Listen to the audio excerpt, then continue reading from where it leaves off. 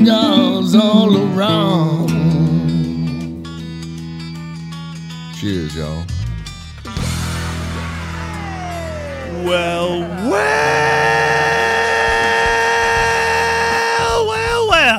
That was a especially good one today. Thank you, sir. Welcome, ladies and gentlemen, to this fine program known internationally as Smokin' and Toastin'. Yes, this is the world-famous Hi, Mom. Smokin' and Toastin'. The program's all about craft beer, fine spirits, and hand-rolled cigars, and we are at show number 192, Ian. So that's... We might actually be a little more than halfway to 200. I think we might. We're getting close. We're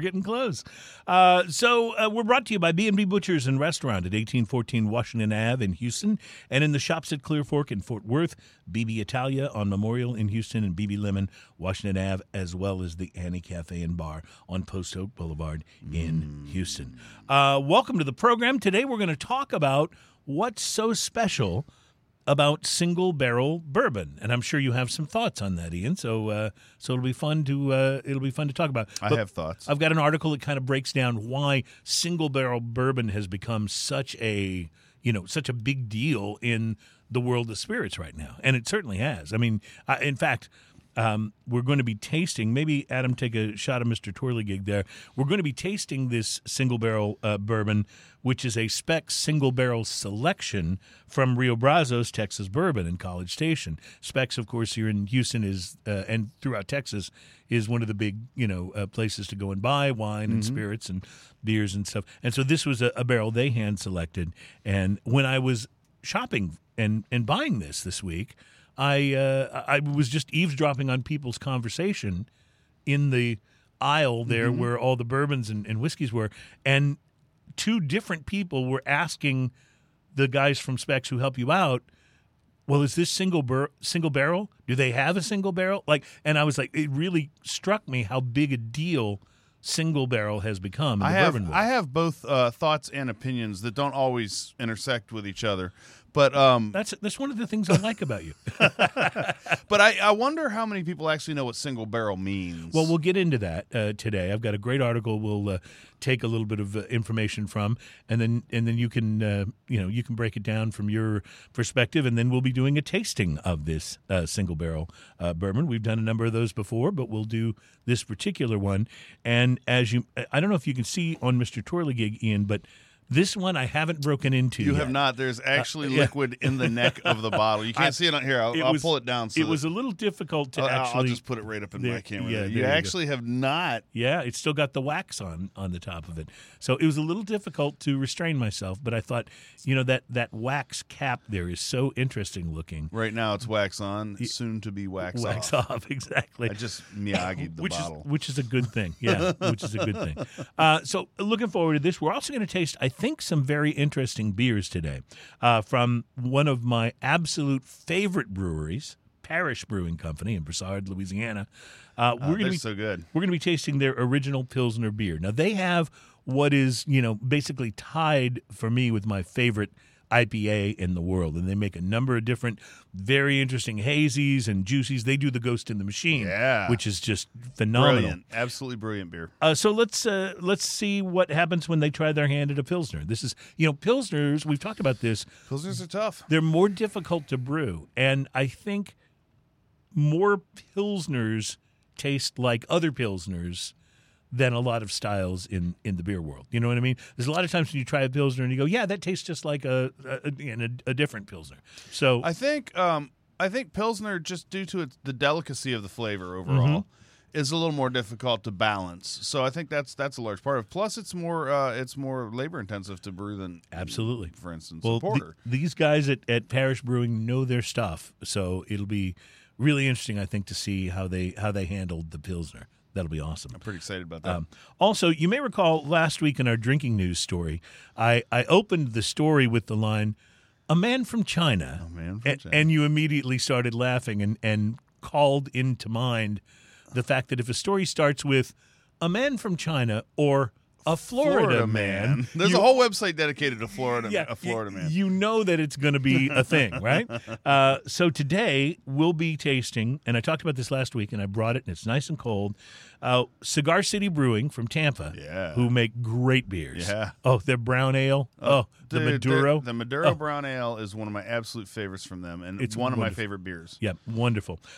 So they have a double IPA that's called Florida Man. Nice. And I was on their website this week. They even have Florida Man T-shirts, which looked really interesting. And I think even though I don't live in Florida, I may have to get a T-shirt that proclaims me to be a Florida man. And then finally, very excited about this, St. Arnold's Bishop's Barrel number 25 is out. I'm not sure how long it's been out, but I think it's very recent. I don't think I have the 25. I don't think so. I called you during the week. I said, have we done the 25 on the show? I think I have up to 24 in my fridge. I think maybe the last one we did was either 22 or 23. And they release these periodically, a couple times a year. I want to also point out that one of these shows coming up, and I always forget to get with you about this, but we're going to have to start going through my beer collection because some of it's been in there for quite a few years. Okay, well, let's... and we don't want it all to go bad. Yeah, and nor do we want to do a show where it's all chunky beers. So we need to start, I don't understand what that means. Putting a few of them into the rotation. I understand what you mean by chunky beer. I just don't understand what you mean by we don't want chunky beer. I didn't say we don't want chunky beer. I said we don't want to do a show that's all chunky beers.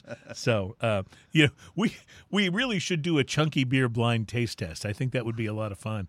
Which one is the chewiest of all the chunky beers? There you go. So, a little shout out. Miss Jessica from Barrel Bourbon is on. Oh, nice, watching Jessica. us. That's pretty awesome. I got some old high school friends watching, some CCSD buddies as well. Jessica, you were such an awesome guest. She was fantastic. We would love to have you back on the show, so I'll have Ms. Mary contact you about scheduling you back in. I'm sure the beautiful thing about Barrel Bourbon is that every iteration they put out is different from the last. Right. So it keeps evolving. Right. So I'm assuming every time she comes on the show. And I took home, she was kind enough to leave some things behind last time, and I took home their rum, which is outstanding. Well, I had the number 20. And I'm coveting it at my house. Like it's one of those. It's next to the cigar malt. It's like just various kind of special occasion. That's high stuff. praise. Right, that's high praise. A roof collapsed at the Partagas factory in Cuba. We'll give you that story. Not a good thing. We'll also talk about how COVID is continuing to impact cigar companies and beer companies, and we will also take a look at the Robb Report.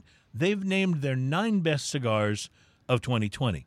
Now, the Robb Report is one of those magazines that probably it's designed for people, it's basically for rich people. Yep. It's a magazine for people who have a lot of money, who might be interested in, buying a private plane or things like that, right?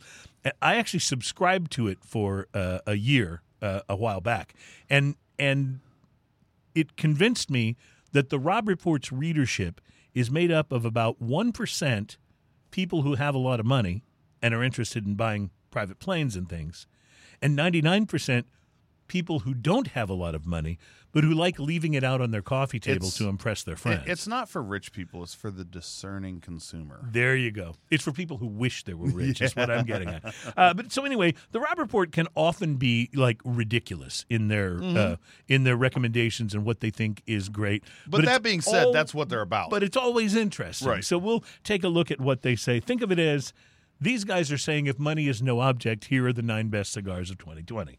So we'll get into that as well. So there's a lot going on today. It's been a week here in Houston where we've gone a couple of steps backwards in terms of the reopening process after the COVID pandemic was it hit and everybody sheltered in place, and then things slowly started to reopen, but maybe not slowly enough.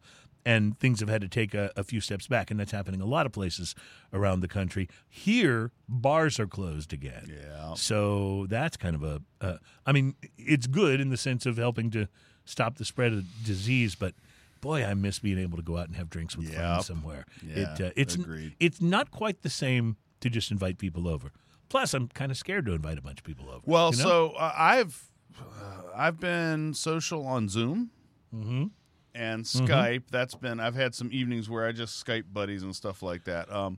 I have one friend that lives around the corner, and they had a scare right about 2 weeks ago that someone he works with Yeah. and had hung out with them and he went to lunch with had tested positive. So him and his wife both immediately went and tested, but they got the clear. They were clear on it. And it's been good. 2 weeks since then. So Good. they've been back and clear for 2 weeks, and I've been back for 2 weeks and stuff like that. So we're actually going to hang out and have a drink tonight. Right. A celebratory drink. Yeah, we're not going to be kissing and hugging, but you know. Yeah. Well, it can be harder actually to socially distance at your home. Like at least because my wife and I went out one time when the bars reopened. We went to Axelrad here in Houston, and they have a big outdoor area, and they had people spaced out, and people were wearing masks except when they were eating and drinking, and it seemed relatively safe. I mean, it seemed like maybe a more acceptable risk, I guess would be a good way to put it. You didn't feel like you were just taking your life into your own hands. You still felt like you were taking precautions. But at home, I mean, our houses, unless you have a much bigger place than mine, his aren't that big. place, he has a nice big back patio area with a table around it, so when you sit, you're not all right next to everybody. It's pretty nice, and he's got a whole backyard area with a fire pit, and which all is that, nice. Yeah. Yeah, so he's got it set up, and he's very conscious about it. So that's why he's like one of the few friends that you feel like it's physically okay going to hang out with a lot of, because I mean it's a scary thing, right now. It really it's is the new normal, unfortunately. The friends that you almost feel the safest hanging out with are the ones that don't hang out. Yeah. You know what I mean? Because they're less likely now I'm in contact with my hermity friends. Yeah, right, exactly. And by the way, you mentioned Zoom. Don't you know the guys at Zoom are just slapping themselves on the head right now going, why didn't we just make it $1? Yeah. Why did we make it free? Yeah. Why didn't we just make it $1? Yeah. Because I'd have paid $1 for Zoom. I would have. Sure. Yeah.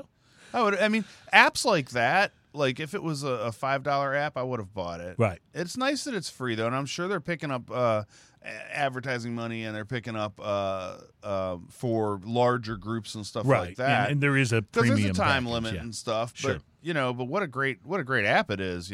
Well, I wish I invented it. Amidst the lack of socializing and the time on Zoom, have you had an opportunity to smoke anything interesting this week? I have actually. Let me pull that up right now and tell you all about it. I have no idea what you're going to talk about today. I am going to talk about an Alec Bradley Project 40. Project 40. Have you had this? I have not. I'd never seen it before. I don't think I've heard of it. I picked it up sight unseen. I just grabbed it because I was like, wow, I haven't seen this before, and I've seen most of the Alec Bradley stuff, and Alec Bradley's pretty solid overall. So it's one of those brands that that's a whole trust factor. Like I just pick it up and go, whatever. Sure. I didn't even look at the price of it when I picked it up. It's like a Rocky or an AJ, right? Or what? You go, yeah, I'm sure this will be good. So I forgot to write it down. It's a Robusto, but I think it was 50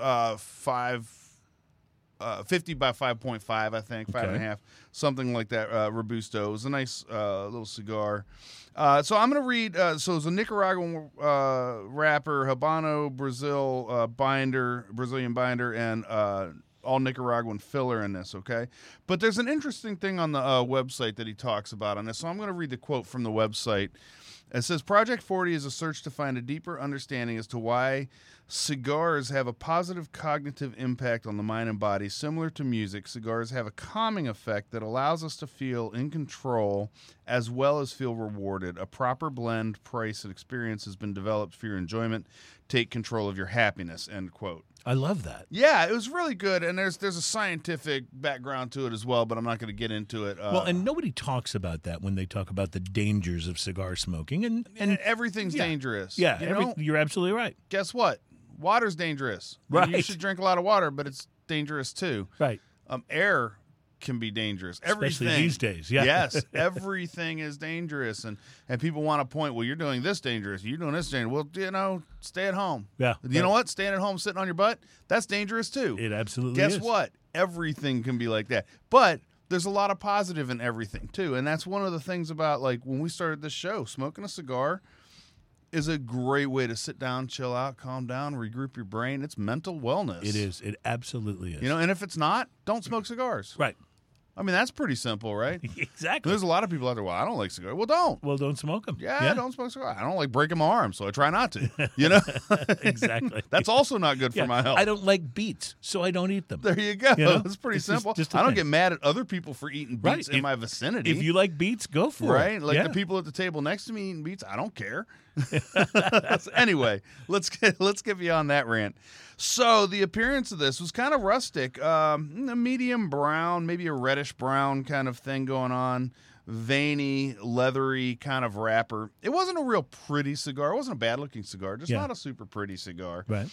It had two little labels on it. One said one had the Lot 40. Or for Project 40, not Lot 40, Project 40, and the other one said Experimental Series on it. It's really nice looking labels. I did like the labels. The whole cigar had a firm overall feel, but it was a little uneven and lumpy on the outside. So, again, this is a little bit of an ugly duckling, but not bad. I'm looking at your picture, and definitely it's not the most beautiful cigar Yeah, ever. it's not a gorgeous wrapping. But but I wouldn't refuse to date it. Right. The You know? the pre-light sniff on this. I got lots of sweet creaminess, coffee, leather, tea leaf, hay, cedar, and a hint of chocolate right off the nose off this. Nice. And what's funny is it didn't have a real big, powerful smell, but it was a nice smell, overall. The pre-light draw, I used a clip on it, and I've moved to using a clip because I have a clip that magnetically attaches to my lighter. So I used to have a lighter that just Right, I remember that. has a punch built in, so I used to punch everything. Now I clip everything because, anyway. Yep. Good convenience, so I used a clip on it. The pre-light draw was close to effortless draw. Really nice flavor coming from it was coffee, semi-sweet chocolate, raisin. There was a very raisin, like kind of. And I sat there and thought about that. I was like, raisin's not something I expect, but very dark fruit raisin kind of taste coming from this. Hey, I put tea leaf, slight cooking spice. The initial light on this was chicory, coffee, and white pepper. Really? Yeah, chicory has It's got a very distinct flavor. very distinct flavor. And I don't drink chicory coffee, but I've had it before. It's hugely popular in New Orleans. In New Orleans, yeah. And I've had it before, and it just like immediately was like, oh, that's what that is. White pepper, because the pepper is very much on the outside, back of the cheeks and tongue, kind of flavor there. Tangy cedar notes, sweet, creamy retrohale on that initial light, and that's just the initial light. The first third of this, it had a slightly uneven burn. Like once I lit it, it almost was uneven, like right at the beginning of it. I didn't tend it. I just left it. I said, you know what, we're going to see where it goes. Let's see, big silky smoke. Like I just kept blowing smoke rings with it. I kept trying to take a picture of me blowing smoke rings, but it looked like me just making a funny face with a bunch of smoke in front of me. But I probably should have added a couple of those just to say that is what it looks like when I try to blow smoke rings, because I am not good at it big at silky all. smoke, lots of coffee, semi-sweet chocolate, creamy sweetness going on all the way through here. Hay, tangy pepper and cedar. I'd say it's a mild plus strength here at this point of the cigar. That's a little foreshadowing, by the way. Solid ash, slightly uneven burn all the way through the first third, but it never got bad enough for me to tend it. It was just a little bit off. Right. The second third of this, cedar and nutty flavors move forward, followed by the semi-sweet chocolate and coffee with raisin and white pepper, like all over that. That raisin and white pepper was everywhere in this, and it was a really, really interesting flavor. I wasn't expecting it. It was really good. And I was just having water with this. I didn't have any coffee or anything sweet or anything, so I was feeling like my palate was at its peak right then and there. The burn evened out and then went slightly uneven again. Solid ash. Yeah. All right. So the last third of this, pepper and raisins shift right up front. It's got this really sweet raisin. I really enjoyed it. Like that sounds weird, but I really enjoyed it. I understand. The shift Foreshadowing. up front, followed by creamy coffee and chocolate, cedar and nutty kind of finish. Overall hints of hay in here as well. Definitely a medium plus by this point. So it had gone from a mild plus from to a a mild medium plus to a medium plus by the last third of the cigar. So it built up a little bit, but not in any kind of harsh way, just in a flavor and a little power kind of way. By the end of it, by the last third of this, the burn evened out. and burned evenly all the way to the end of the Wow, cigar. So you see in the interesting. last couple pictures, it Yeah. burned. And I never tended it. I just watched it. Right. This cigar cost me $5.30. Wow. This might be one of my absolute new favorite, like, go-to lawnmower cigars. If I smoke a second one and it's this good, then I'm buying a box. There's no two ways about it. That means a box of these is rated $100. Not bad at all. And it smoked for an hour. That's Almost great. an hour. That's Just great. about. I gave it a 6 on the price to quality. I would have not blinked an eye if I had paid $7 or $8 for this cigar. That's I didn't good. even look at it when I bought it. I had to actually look at the receipt and go, how much did I pay for this? So I was pretty blown away by it. Good job, Alec Bradley. Alec Bradley is solid. They really do Yeah. a great job overall, and I love that they keep trying new blends and new things, and it's a pretty exciting thing about them. Yeah, I love seeing the new stuff. Well, it's really interesting some of the things you said about your cigar, because let me tell you about what I smoked. I smoked the EP Carrillo Elite Selección Oscuro Pyramid Royale. Say that again. Oh, you would ask me to say I'm that just again. teasing you. And as I wrote in my little, I generally try to jot down while I'm doing the tasting. I try to jot down some notes, so I'm reading from my tasting notes, or as I apparently misspelled, my tasting noters. Nice. Yeah, it's a Autocorrect. very dark cigar, but The Oscuros Well- are very dark. Yeah. well, yeah, and usually when I think of an Oscuro, I think of a super dark, almost like black, like these mic Just about, coverings. yeah. This one wasn't quite that dark. It was more like just a little bit darker than a typical Maduro, but it was nice. In 2016, Cigar Aficionado named this their number 4 cigar of the year, which I did not know when I bought it. But when I was, looking up a few things about it on the internet, that's what I found out. It's like, okay, well, it's got a good pedigree then. It had a dark Mexican wrapper that was surrounding the Ecuadorian binder and Nicaraguan fillers. So an interesting combination of tobaccos in this. Pre-light on it was very earthy with a little bit of sweetness that I couldn't quite identify. And so I clipped the top of the torpedo off with my cigar scissors, and it lit up quite easily. Some nice Nicaraguan pepper hit right away from the filler tobacco, but it settled down pretty quickly.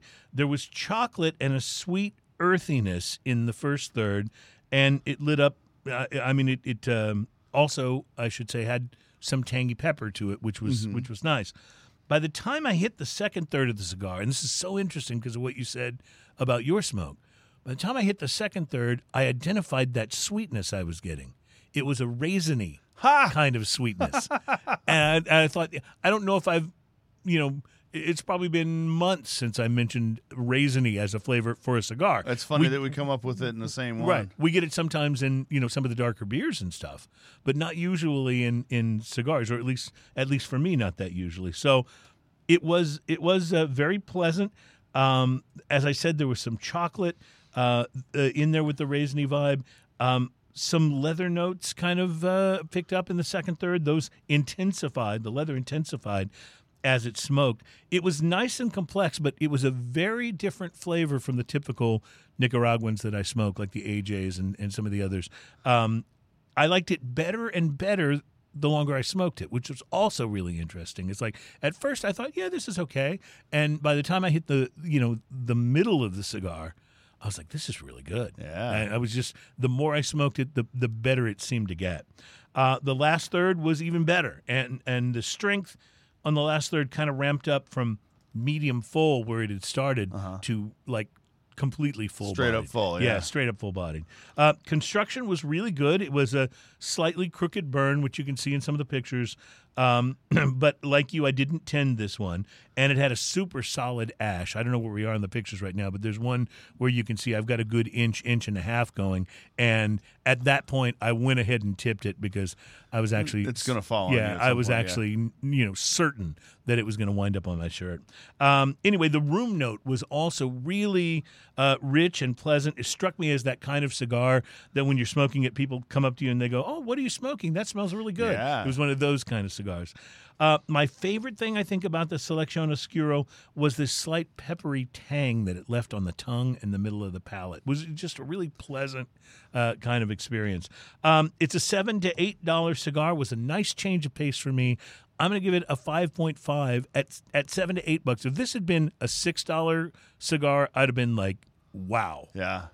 At 7 to 8, it gave me what I was hoping for. And even though it was different from the other 7 and 8, that's kind of my sweet spot for cigars. Usually is around 7 and 8. So even though it was a little different from those, I liked it. I liked it a lot. I would highly recommend it. The EP Carrillo Elite Selección Oscuro Pyramid Royale. I said it again.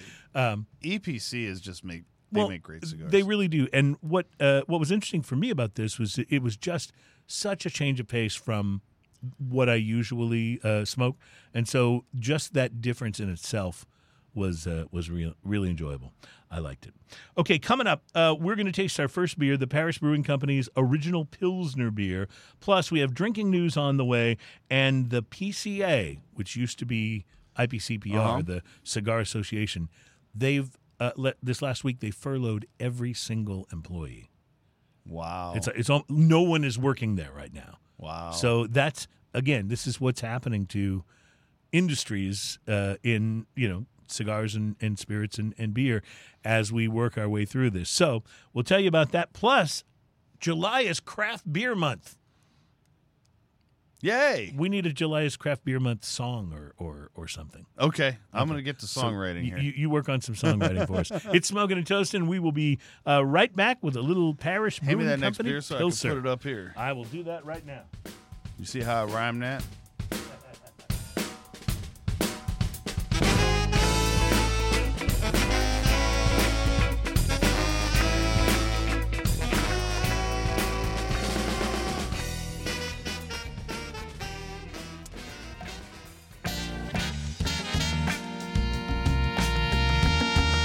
Welcome back. It is Smoking and Toasting. It's the program that's all about craft beer, fine spirits, and hand-rolled cigars. It's show number 192, and we're brought to you by B&B Butchers and Restaurant. Ian was kind enough to bring up some Shiner Bock for the show beers today, and I know that show beers are the ones we're not actually doing tastings on them, but we sometimes have them just to get the palate going, and because we're thirsty, and because beer. I know we've said this several times, but this beer is so consistently good. Yes. It is just a wonderful, it's the kind of beer, I love having this in stock in my refrigerator because it's the kind of beer that no matter if you're a total craft beer aficionado or if you generally drink, the mainstream macro brews, everybody can kind of agree probably gonna like it, on yeah. Shiner Bock. It's the beer everyone agrees on. Kind of like those soft rock stations. It's a gateway beer. It's the station everyone can agree on at work. So Shiner Bock. That sounds like I'm putting down Shiner Bock. I love Shiner Bock, and I'm enjoying it very, very cold right now, thanks to Ian. Couple quick things that we got comments. Greg Doxakis, Docs, as we know him from Pierre Ferrand, he said, "What's the call-in number? I have a question about smoked hops. How do you keep them lit?" I said, try a blunt wrap. Oh, that's good. That's good. Bruce Stark said, "Ian, you're talking about Zoom meetings earlier. Any chance you're going to do another Smoking and Toasting Saturday Zoom meeting again?" I think we probably should put one together. Yeah, we haven't done one in a while. We were doing them like every other week for a while, and then I just was wondering if everybody was got busy, kind of getting zoomed out. You know what I mean? Well, I think that we quit when everything was just starting to kind of open up again too. So I think that maybe we should put another one together. I think probably next weekend. Okay, yeah, let's not do this weekend because it's 4th of July and it's crazy. But yeah, let's plan that for next weekend. I will post on the Smoking and Toasting Facebook page. I'll post the Zoom address so you can just click on it and join, and we'll do that. It'll be fun. Yep. I really enjoyed those. Those were terrific. Cigar smokers in Virginia are going to find their favorite cigars costing a bit more this week. That's not surprising. The state cigar tax just doubled. Now, that doesn't double the price of the cigar, but the tax doubled. Yeah. People, we are under attack from governments, local, state, and federal, if we enjoy premium cigars. Well, you know why they get away with that, right? Because everyone who doesn't smoke cigars is like, well, I don't care about cigars. Cigars are yeah. Oh, and that's a health risk. Yeah, tax them. I mean, I don't smoke cigarettes, but the taxes on cigarettes are ungodly. it's like, Believable. and I'm not speaking with great knowledge here, but I think it's almost half of the cost of a pack of cigarettes it's goes crazy. to taxes. It is. It's nuts. Think about this for a second. Like everyone was like, smokers should quit smoking. Smokers should. If everyone did, how much tax revenue do you think everyone would lose? We'd lose a lot, is what we do. Then they'd be raising taxes on everything else on stuff you do use, people who are not smokers. So yeah, it's always but it's always the quote unquote sin tax. Yeah. That's what they That's what, how they justify it. right, because no politician wants to raise income taxes. Right. Because that's a pretty quick way to get yourself unelected next time an election comes around, right? Everybody always goes in promising to cut taxes. Well, that's why they keep jacking up taxes on things you don't need. Right. Yeah. And any luxury kind of item. So this is when we have to get Trey Boring and go, Trey, what do we do? Cigar Rights of America. At least I'm wearing my CRA shirt right now. At least there's an organization that is out there fighting for us, and that's a really good thing. So we'll get to drinking news in a couple of moments, but I thought we should really get to drinking, and not just the show beers. Ian, the Parish Brewing Company Original Pilsner Beer. I think it's time to taste, don't you? Let's check it out. It's got a very classy label on it. Yeah, I was saying during the break, it kind of looks like a flag to me. It's got that, it's just got the structure Texas to it. Yeah. flag kind of thing almost going on. Yeah, it really is. And I of don't course, know what was the I don't know what the Louisiana flag looks like. but it's blue and red and white with a single star. So I don't know, but it's got the little parish symbol on it with the fleur de lis and everything. It says original Pilsner beer. Oh, I get what they're going for. What does this look like? Well, I looks said like flag. Lone Star can, doesn't it? Oh, it kind of does. doesn't it? I bet that's what they're kind of going for. I bet it doesn't taste like Lone Star. I bet Lone Star is a passable beer. find out. Yeah. Oh man, that may be one of the best can opening sound effects we've had on the show. I try in to a raise the long bar time. a little bit every time I do this. I think you did just now. That my was sound spectacular. effect technique is becoming mighty. Yeah, it really is. And as those of you who are regulars with us here on Smoking and Toastin' know, we spare every expense when it comes to the sound effects that we use on the show. When we want the sound, an authentic sound of a can opening, we actually don't shy back from using an authentic can. Yeah, we actually, it's a revolutionary idea. We actually open a real can. Yep. Yeah. Every single time. Bottles too, by the way. Yeah. Mm-hmm. Yeah. What you getting on the nose here? Anything? Beer. It's that's the thing. It's classy beer. Yeah, Pilsner has the classic beer smell, doesn't it? That straw and hops slightly in the background, and then the light malty kind of I was going to thing say, in are you front. getting any malt on the nose? Yeah, it's a little up front. It's interesting. Yeah. It's got a roundness on the nose that you don't expect. It's not real strong on the nose, but it's there. Ooh. That's tasty. So interesting. It's a little maltier than I expected. For right a up Pilsner, front. yeah. And then instead of a hoppy snap, it's got a little tang on the back of it. What is that? What's the tang? I don't know. It's almost like a citrusy tang at the end of it. Yes, you're right. Not, But it doesn't not, cross. It not doesn't lemony. come across hoppy. It's not. No, I wouldn't say it's lemony. Really. You get almost a sense of the grains in the beer and the the malt for sure. It's not super malty, but it's definitely there. I don't know. It tastes like The smell when you walk into a brewery. Mm-hmm. That beautiful malt. where you're getting the smell of all the raw ingredients of the beer. That's what this tastes like. You know what this kind of says to me? In a great way. You know what this kind of says to me? And I wonder if this isn't exactly what they did. It's almost like they said, let's make like a Miller or a Miller Lite, but not necessarily going for the light part. But let's make it taste really good. Let's do it right. This has a nice flavor to it. It's, I can think see it's this. very refreshing. I'm actually going to do this right now. I'm going to pour myself a little bit more, but not because I'm going to drink it right now. I want to actually let it warm up. So this isn't super cold. I not love super a cold. super cold Pilsner. But I'm willing to bet that this will stand up warmed up. So I'm actually going to set this aside. This is going to become a later test thing. I'll try and find that. One of my CCSD brothers says he's... is this the one he says he's tried? Oh no, it's Florida Man. Florida Man. Well, No, we'll he's get tried that one. that's He going to said be our not gonna next spoil one, it. and I'm looking forward to that big Nice. time. This is really nice. I would say this is a crushable beer. Yeah. You got like 100 points for crushable. This is something that I should have for the Shotgun Fridays. Oh yeah, that would be fun, wouldn't it? Yes. That would actually be a lot of fun. Kind of the end of an era in beer. The Magic Hat Brewing Company has left Vermont. Really? Now, I lived in Boston for quite some time, and anytime you're in the states up in the Northeast, all the states are pretty close together. I used to drive to New Hampshire to buy cigars. Sounds like a big deal, but it was 40 minutes. It was like not a big deal at all. And Vermont was home to some of the real early craft breweries, some of the ones that, back before there were a gazillion breweries in every town. In Boston, you had Boston Beer, Sam Adams. You had Harpoon, which is a great brewery. And then Magic Hat. You could always find Magic Hat, which was their Magic Hat number 9, which has apricot flavor to it.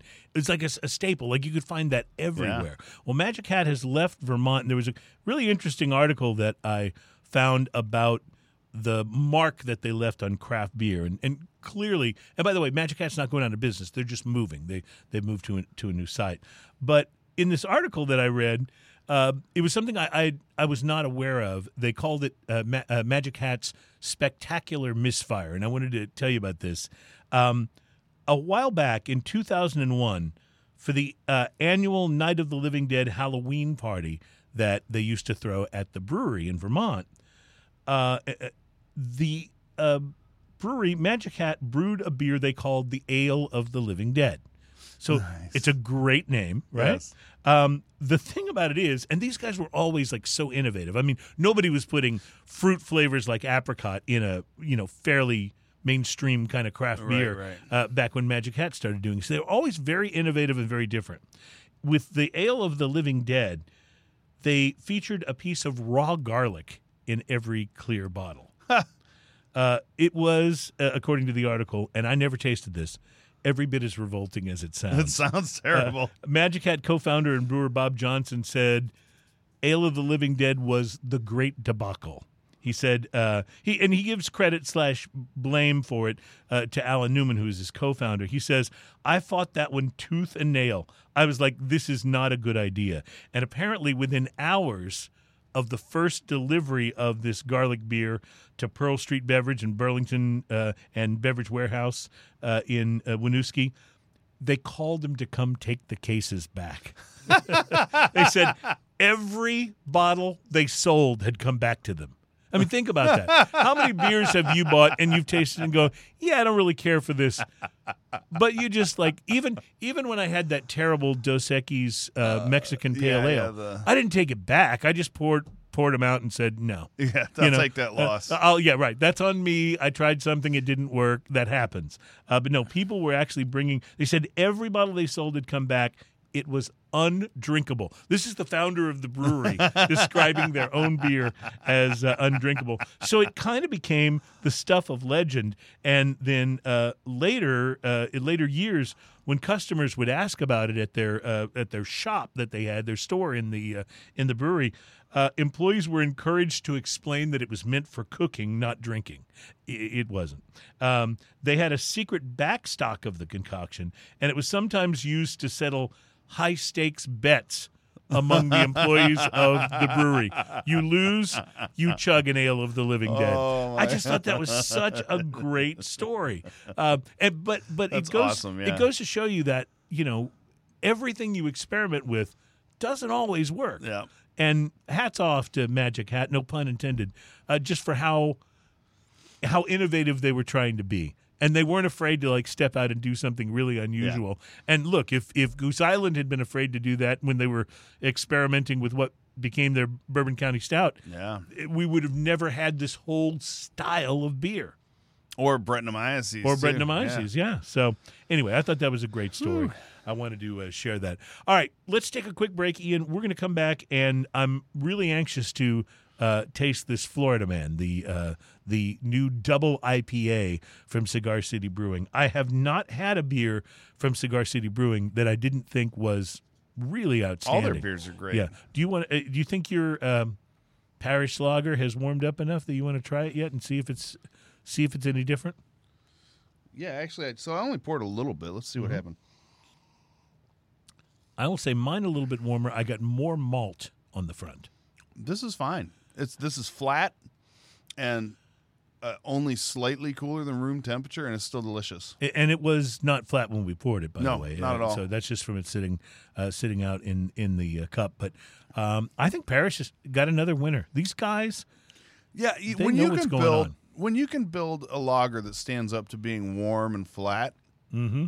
I mean, come on. Yeah, when's the last time you had a macro beer lager, warm and flat, and didn't go, yeah, you better get me a That's cold why one. the cold activated can is an early warning system. That's why, right? Because if those mountains ain't blue, Yeah, stay far, run far away. away. Run Yeah. away. All right, we'll take a break. We'll be right back with a little Florida Man Plus. The Brewers Association has named the recipients of their 2020 Industry Awards, some breweries and brewers, and we want to note and congratulate those Let's guys. do it. So we'll do that next. It's Smoking and Toasting.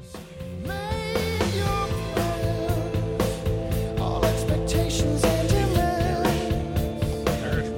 just to see them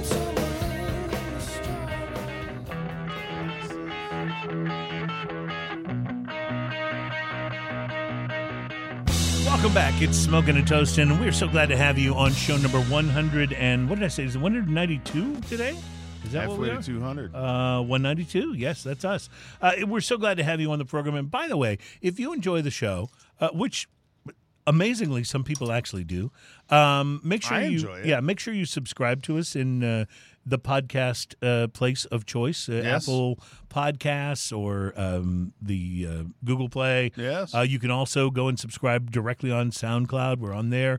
And then we have a YouTube We have YouTube. channel. Please go on YouTube and hit the like and subscribe button on there. It will let you know. Even if you don't watch it on YouTube, do it anyway. It's a favor for us. Yeah, I know that, every time you watch a video on YouTube these days, whoever the host of the video is constantly saying, hey, subscribe, hit the bell so you'll be notified. And it does get a little tiresome. So we try not to overdo that, but it does help us out if you do that. So if you enjoy the show, help us out, subscribe. Like Ian said, even if you don't watch the show on YouTube, go Yeah, and go do it subscribe anyway. It doesn't hurt a thing, and it helps us. The worst it helps case us look good. scenario, it adds us to your feed, and that's okay. Yeah, and that's not a bad thing. All right. Did you know, Ian, the world needs heroes? And in Cigar City Brewing's home state of Florida. That's not what. What's her name said in the 80s. She said she was holding out for a hero. Oh, that's right. That's what she was doing. But so she would probably agree with the sentiment.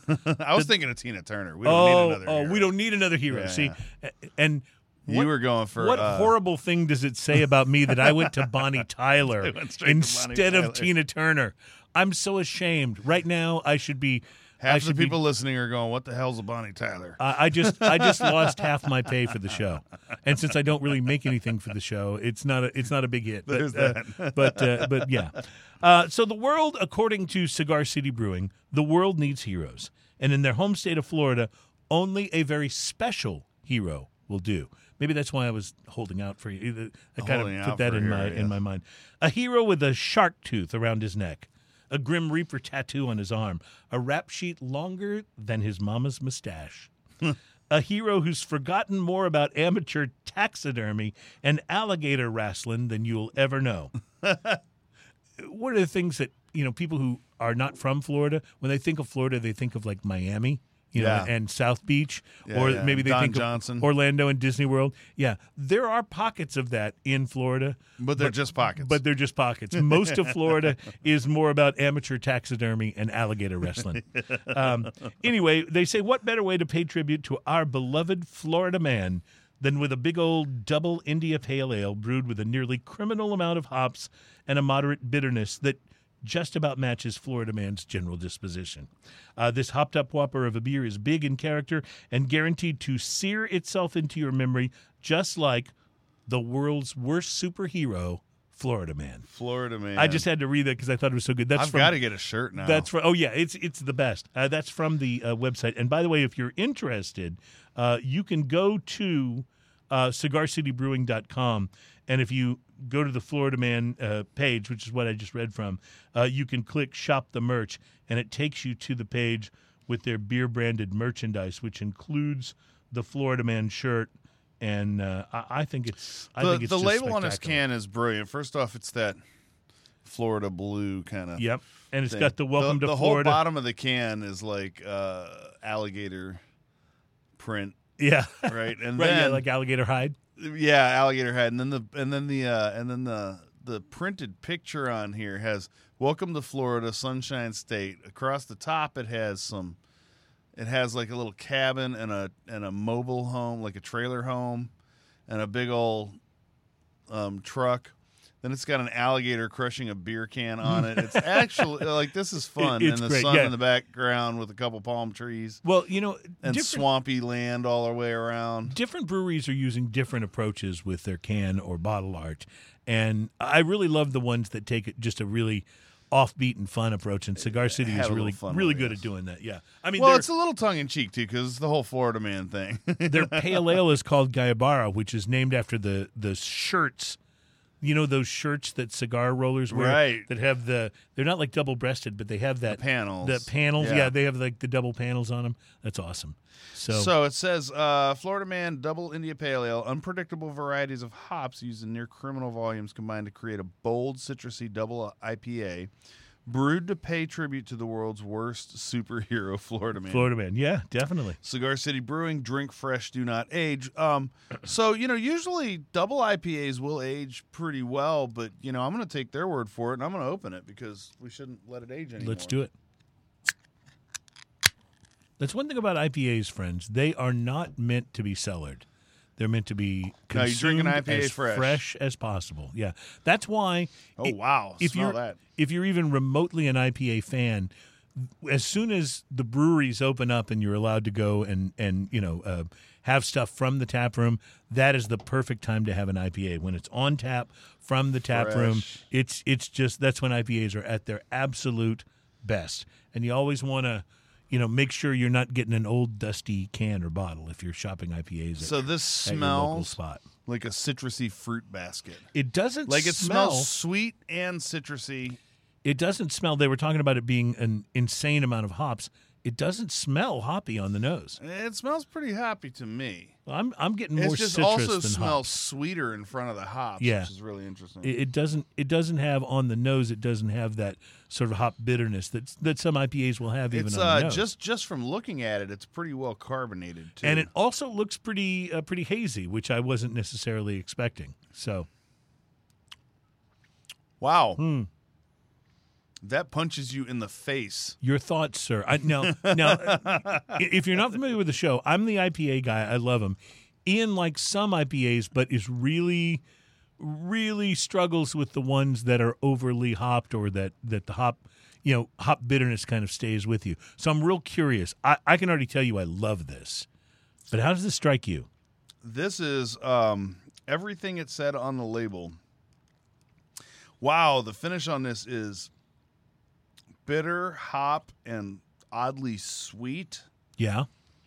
There's a weird underlying bitterness that sits on the back of the tongue, even past all the sweetness. Mm-hmm. It hits your palate like that. Remember we had a beer a couple weeks ago that I said, remember that athletic gum you used to get like at Academy or one of the Right, sports right. stores that would make your mouth really, really water? Yeah. Yeah, it does that. So like my Yeah. mouth is just slathering, whatever the word, slavering, Slathering. whatever it is. Yeah. Anyway, my mouth is doing that thing. Like Do it's you just- like it?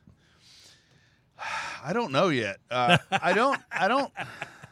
I love it. I don't want to stop drinking it. It's like sometimes you eat something so spicy that when you stop eating it, it's too spicy. Mm-hmm. But this kind of does that to my palate. Like I don't know if I want to stop drinking it.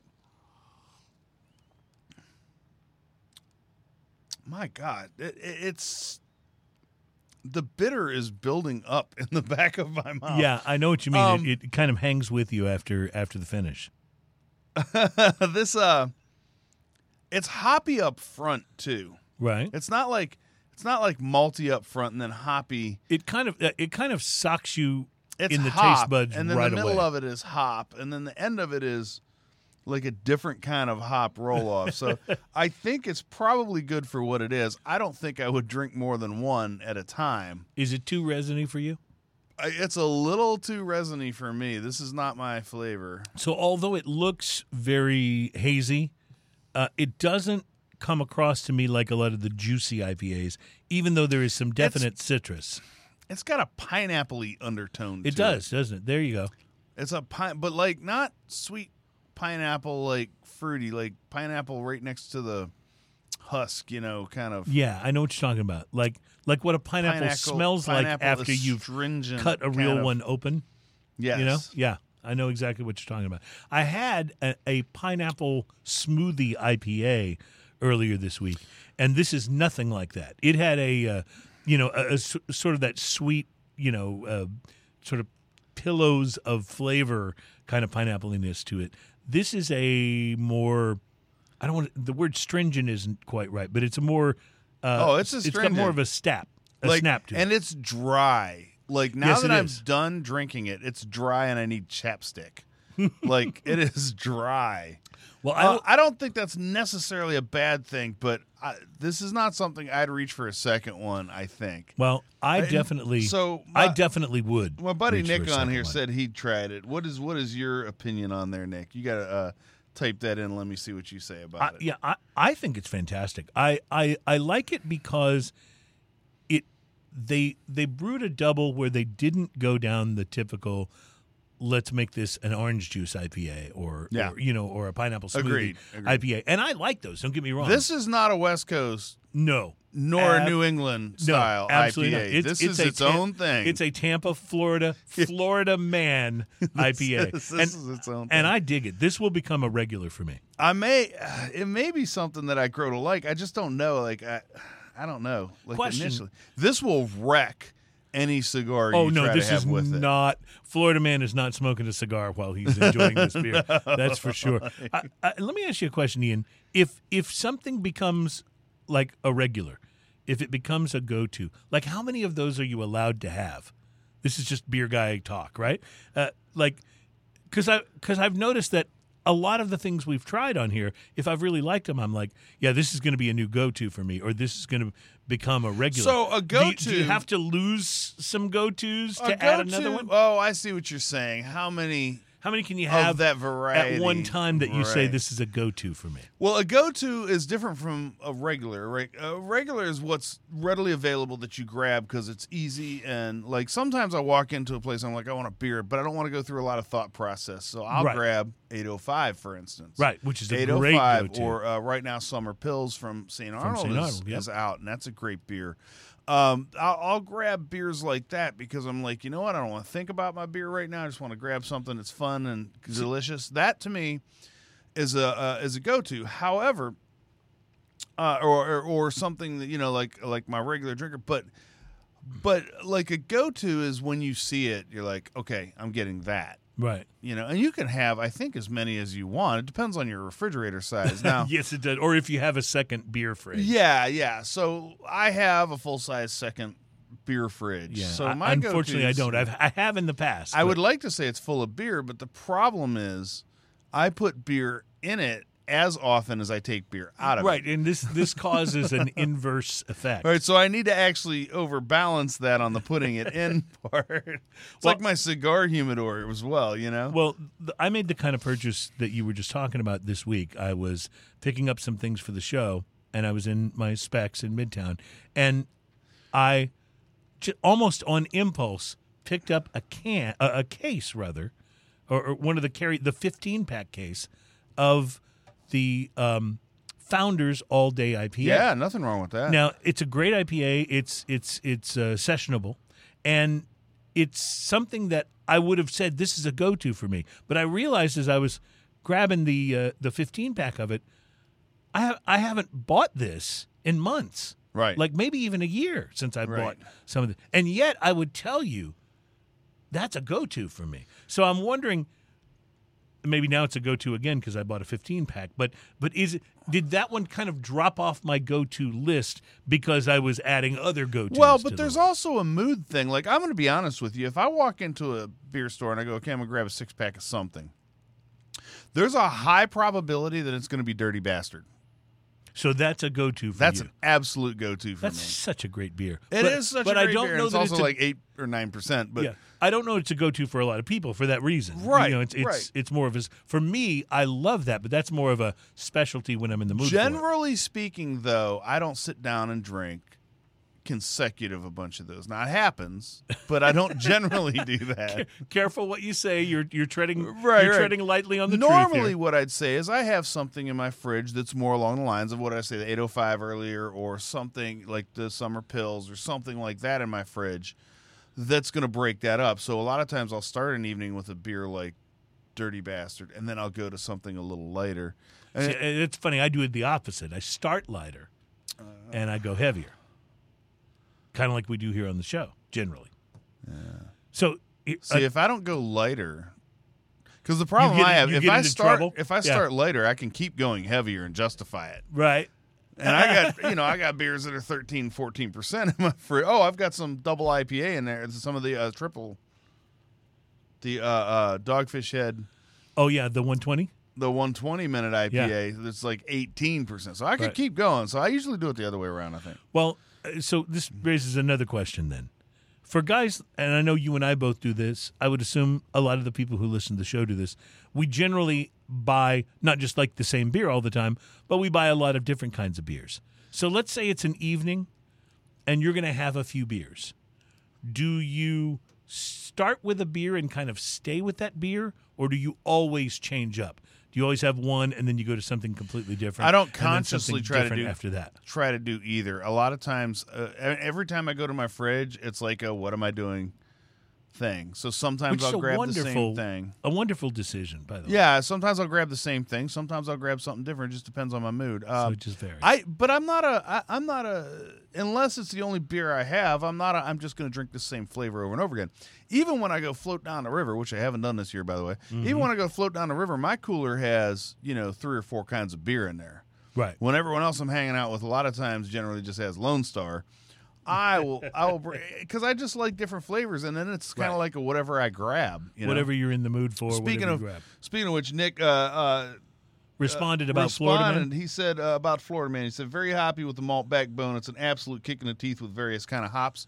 Agreed. Yes. The malt in here is a secondary thing. I feel it's actually a little more viscous than it initially looked. When you look at it a little bit in the glass, he also says front and back were a notable combination of Citra and I wanted to guess Galaxy hops. The middle has that pineapple rind feel, so I'm not the only one. Yep. Feeling that. Champagne dry, which actually helps the hops not stick around. You're right about that. Right. The, So it makes the beers that aren't as dry on the finish like that, Right. the hops, if they're as much as is in this, will definitely stick around longer. Right. So I don't know. It's a little. I don't not like it, but I don't think I'd go for it. Super thumbs up from me. I dig it. This I will think it's become well a done. regular for me. I actually I like it a little warmer. It's Well, more pineapple-y when it's Some warmer. people are like that with IPAs. I am that guy that wants my beer ice cold. My favorite, unless it's maybe a darker beer. It's so dry. I My need some chapstick. favorite beer, my favorite way to drink beer is when you pour it into an icy glass and the ice crystals form on the top. I don't want chunks of ice, but those little ice crystals, to me, that's when beer is just Okay, wonderful. you remember when I did the show from Tucson? Tucson, and I made the martini. You made a martini, yes. Right. Chris was like, "Is that thing carbonated? What did you do?" No, it was the ice crystals because I and that's shook that thing. Also, how martinis are the best. So for like the rag that I used around the shaker was frozen to the shaker. That's that's how much you shake it. I've been out to dinner or drinks with people, and they'll order a martini, and I was going to get something else. Their martini arrives, and it has the ice crystals on the top, like you're Yeah, talking about. yeah. I immediately switch to martinis Yes, just because I love because that. they're great. Yeah, you just got to shake them like crazy. Well, tell you what we're going to do. We're going to take a quick break. We're going to come back. We have some whiskey to taste. We've been talking about the fact that today we would get into why single barrel bourbon is such a big deal, and we'll do that next. How is that going back to the Shiner after the double IPA, by the way? It makes Shiner taste a little bit like, one of those unsweetened flavored waters. Yeah? It's like if you had one of those that was malt. They should totally do that. That should be the next hard seltzer, is just like malt ball. Malt hard seltzer. All right, we'll be right back with a little single barrel bourbon and why that's such a big deal. Coming up next on Smoking and Toasting.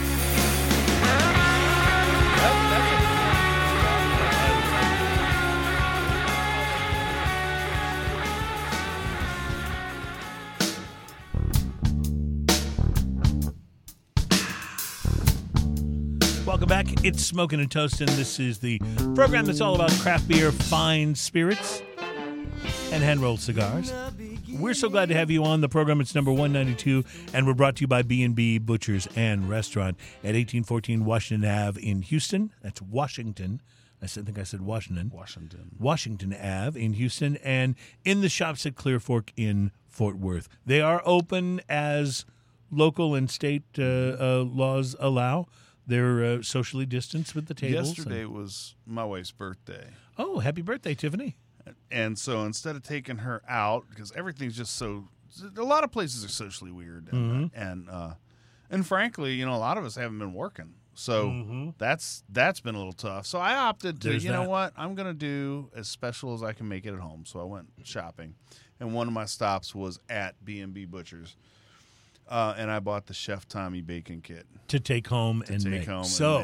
So here's the big question. You've had the Chef Tommy's at B&B, Yes. prepared by their guys. Yes. So how did the home version compare? So the directions on this are very simple, by the way. Okay. Heat oven to 350, cook for 15 minutes, put some blue cheese that comes in the kit on it, put it in for another 5 minutes, and then serve, basically. Oh, drain the grease in there after you heat it, by the way.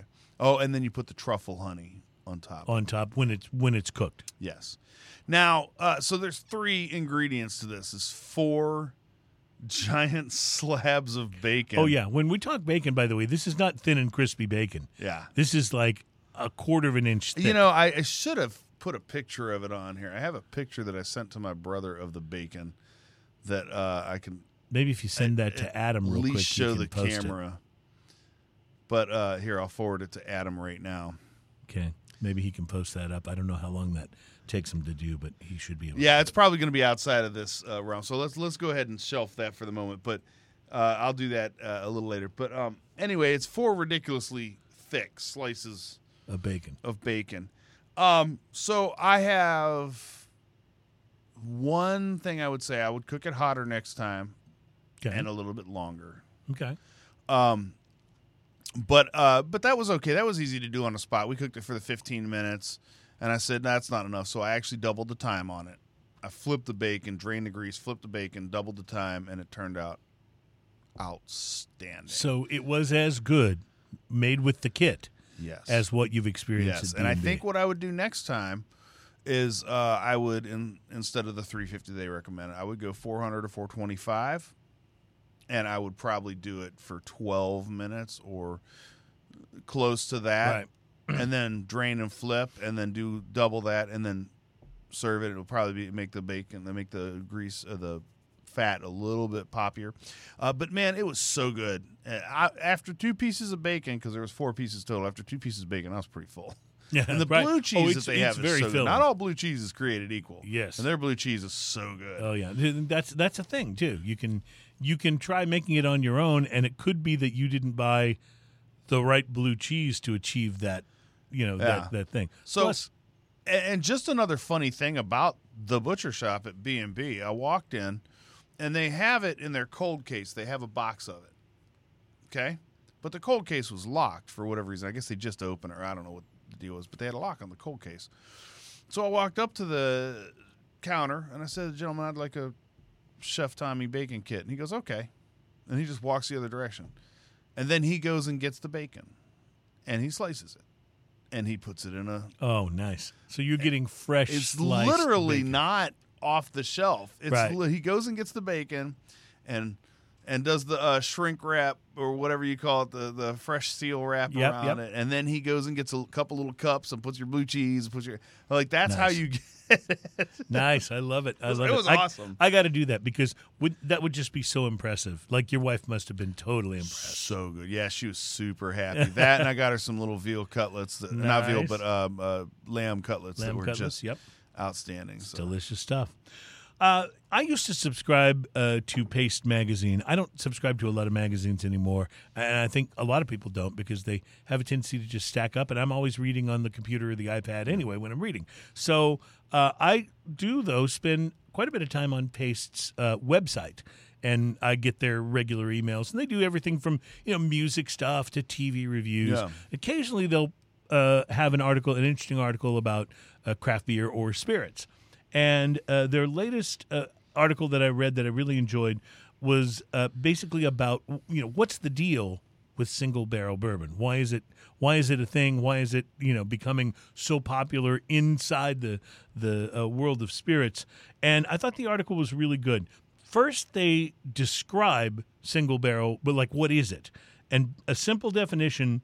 Single barrel is exactly what the name implies. It means that a bottle only contains whiskey that came from one Right. barrel. Now, why is that unusual, or why is that different? When you're buying a bourbon or a whiskey that's not single barrel, is that whiskey potentially from different barrels, even if it's the same kind of whiskey? So what happens is this. Because is it obviously in a distillery. a blended whiskey obviously isn't single barrel. Well, But there are other whiskeys that are so understand this. Blended whiskey generally means that it's got whiskeys blended from different distilleries. Mm-hmm. And somebody can correct me if I'm wrong on any part of this, but comes from different distilleries, and that doesn't make it bad. Blended whiskeys are great. Like, there's some pretty awesome blended whiskeys out there. Just search for them. there are. They get a bad rep because blended seems to have a It bad seems like it's name. inferior it's in like some way, Blended yeah. is inferior, but there's some great stuff out there. And another thing about it too is keep in mind the price point on a blended whiskey. A blended whiskey is generally not as expensive. Right. But why do we blend whiskey? The same reason we blend tobacco, the same reason we blend seasoning is to get a consistent flavor. Well, that's right. The article says when a company like Jim Beam creates a batch of flagship bourbon like Jim Beam White Label, they need it to taste exactly like the previous batch. That's right. So what they have to do then is they have to take their barrels that they've made their thousands of gallons of this liquid in, and they have to average the flavor to that. They have to have a blender or a distiller, master distiller. master distiller come in and say, okay, if we take this much of this and this much of this. Now, this is all generally in-house because it's not a blended whiskey. Right. It's a whiskey, Mm-hmm. And so from barrels within the house, that's not considered a blended whiskey. That's a whiskey that they take from their in-house and blend to that flavor profile. Right. That way, when you go buy a bottle of Jim Beam or you go buy a bottle of Maker's Mark or you go Right. buy a bottle of you insert any name here, that tastes consistent from bottle to bottle to bottle to bottle to bottle. Right. The master distiller has come up with a specific flavor, a Right. specific taste that is this brand. In the world where every single thing that you put into that was variable. Right. Now, you try to keep it the same, but stuff grows different from year to year. Yeah, and there's an incredible array, it says in the article, of different chemical processes that are happening in any given barrel of whiskey. Mm-hmm. They all directly affect maturation speed, flavor profile, degree of evaporation. Something they say as simple as how high a whiskey barrel in a rickhouse is in the rack. Can change the flavor Can dramatically. change temperature control, evaporation. Well, you might think, okay, so if you've got a whiskey warehouse and you've got whiskey barrels that are 20 feet up in the air on a rack, that's hotter. Right. than it is when they're on the ground. Temperature is different. Evaporation is different. Lots of those things are different. The airflow is different. There's a lot of different things. So the thing about single barrel is we think single barrel, it must be special because it comes from one place. Well, a little bit, yes. Because when they offer a single barrel offering, first off, it's a limited run because you only have One barrel. single Yeah, barrel. Exactly. Okay. Now, you may or may not like that single barrel, but the bottom line is it is a limited run. And it's going to be So unique. therefore, that could create more demand, those kind of things. And what that means is they picked one barrel out of there. That's why when you see the Barrel Select, Yeah. Barrel Select is a very popular thing right now. Stores will do it for their own stores. Societies, Houston Bourbon Society does that Right. for bottles. Chris and those guys Yeah. love to go and pick a barrel. And what that means have it is bottled. you go sample the different barrels, and every barrel is going to have a little bit different. Even if you put the exact same liquid in, everyone's going to taste a little different. Right. And you pick your barrel that tastes this unique. So when you scale back the number of barrels in a batch, you invite more unique flavors Yes. because of the differences. And that's where we get small batch bourbons. Elijah Craig, Four Roses small batch, 1792 small batch are all implied to have subtle variations from batch to batch. They will. Yeah. Every one of them. So will. you might buy a Four Roses small batch. You might buy another one a year from now, and it may not taste exactly the same. 'Cause it came from a 'Cause different it small came from a batch. different small batch. Exactly. Now, characteristic-wise, it'll be in the same flavor palette generally. Right. But it might not be the exact same thing because the barrels are different. Everything's different. you know? So single barrel bourbons take that to an even more extreme, basically. There's the regular one where they blend to get the consistent flavor. Right. Then there's small batch. batch. And then the we want next to use extension. these barrels to Right. create this one profile. Right. This is all we're going to make. And then the next logical extension is Your single single barrel, So right. that's why this is such a big trend, because there's a uniqueness to it. Yes. If you stumble across one that you really love, it's like, oh, I really found a good one. Yeah, and You know? buy as much of it as you can because there is no more. It's kind of like, I was about, NOLA made that We Are Liquid hazy IPA that I love so much. I found out that it was a limited release, and I immediately went to the store and bought a whole bunch of it so I yeah. could be stocked up. Now, you can't buy too much with an IPA because Yeah, you gotta wanna drink it fresh, right. But it's the same concept, at least with the single barrel stuff. You find something you like, you can go get it, as much as you can afford to get at the time, and it'll store well, pretty the well. nice thing about whiskey is it stays good in a bottle. Yeah, exactly. You know. Exactly. So single barrel bourbons are available in a wider range of prices than you might expect. Just because a bourbon is single barrel doesn't necessarily mean that it's particularly expensive. And they can also range from 80 proof all the way through cask strengths of 130, 140 proof. So ultimately, the single barrel category, they say, is almost as broad as the bourbon category itself. Now, Ian, I'm going to go through this article, and they recommend some entry level, some mid shelf price, and splurgy single barrel bourbons. Can we? While can I we do that, drink while we do that. Yeah, while I do that, why don't you open that bad boy up and let's do some sampling. At the entry level, which they describe as roughly $25 to $40 a bottle, the Jim Beam single barrel, the Henry McKenna 10-year bottled in bond, and the Evan Williams single barrel are their recommendations. In the mid shelf, which they describe as roughly $40 to $60, they recommend the Four Roses single barrel, which, by the way, is wonderful. Yes. The Wild Turkey Kentucky Spirit single barrel, and the Knob Creek single barrel select bourbon. That Knob Creek is very good. In the $60 and beyond, $60 and far beyond category, or splurgy, that was very subtle but very nice. was. Yeah, I liked it. They recommend the Blanton's single barrel, Always good. The, if you can ever find it. the Baker's single barrel, Maker's Mark Private Select also. Nothing wrong with that. And they also recommend, hello, Jessica, the Barrel Bourbon single barrel. Barrel bourbon's awesome. I hope she's still with us, because that was a completely unplanned, shout out to her brand. And bring some of that next time because it's awesome. Underfill you there. So there are their their recommendations. Now this one that we're drinking, this distillery is in College Station, and it's the Rio Brazos Distillery. We've had their boxcar. And I believe we liked it a lot. It was way back in show 39, so I don't know how distinctly I remember it, but I want to say I remember liking it. So You're smelling your hands after touching like the this cork. happens sometimes. If you get a little on your hands, sometimes I'll rub it in from hand to hand, and it smells like wood, like Ooh. very, very wood smell kind of thing on the hands. It's interesting how Well, that works. there's a very woody smell on the nose just when you're doing a little inhale on the cup, Look, too. there's a little drip on the bottle. Rub that in your hands right there.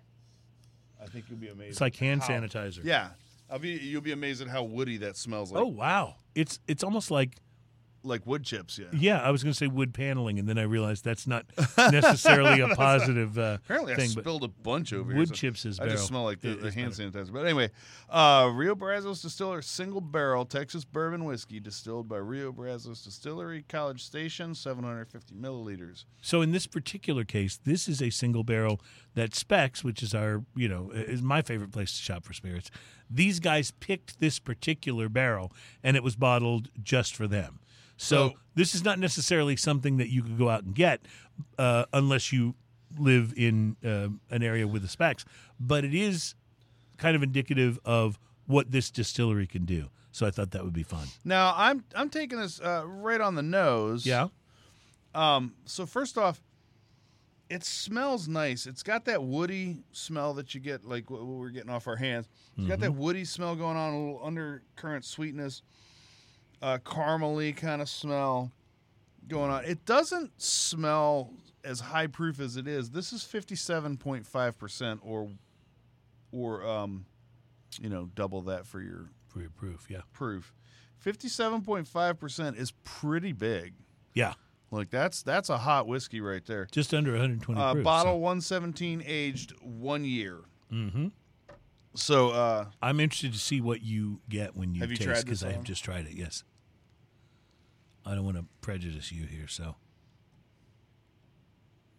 You're much more the whiskey expert than I, so.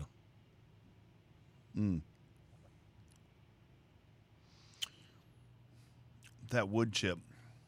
It's one of the woodsiest whiskeys I've ever It had. is so woodsy. Yeah. And then it's backed by caramel and brown sugar. Mm-hmm. There's a sweetness that lays right dead center in the back of your tongue. And That's cinnamon and brown sugar. it's definitely got the impact. You were saying it doesn't Caramel. necessarily smell like it's high proof. It drinks like it's high proof. You can feel that impact on the back of the palate. And then there's a really nice, subtle, but really nice whiskey hug. That comes There's a back for you. maple syrupy taste. Yes. But it's almost like maple syrup that you poured out of a wooden decanter. Because there's so much woodsiness to this, or woodiness to this. And it, by the way, I mean it in a very positive way. This is delicious. Ian, you know how when you're barbecuing or grilling and you've got some really good wood that you're using, and the fire, not the smoke, but the fire has that rich wood smell as it burns. If you take that and apply it to a beverage, that's what I get. It's more, and it's extremely pleasing. It's not campfire. No. It's wood. It's the richness of the wood. It smells It's like when amazing. you It walk tastes out. great. It's like when you walk out in your backyard and like somebody in the neighborhood's cooking. Right. Even if they haven't put the meat on the I grill will yet, or the tell veggies you, on the grill. Like the wood in this, I know it's oak because I feel that oak astringency going on. But it almost has a pecan smoke. Yes. Just a hint of it, like Totally get that. pecan, maple syrup, brown sugar, and there's something else, and vanilla, a lot of vanilla right up front, and there's something else that I'm just. This is very different to me. More different than I was expecting. It's very minerally. Mm-hmm.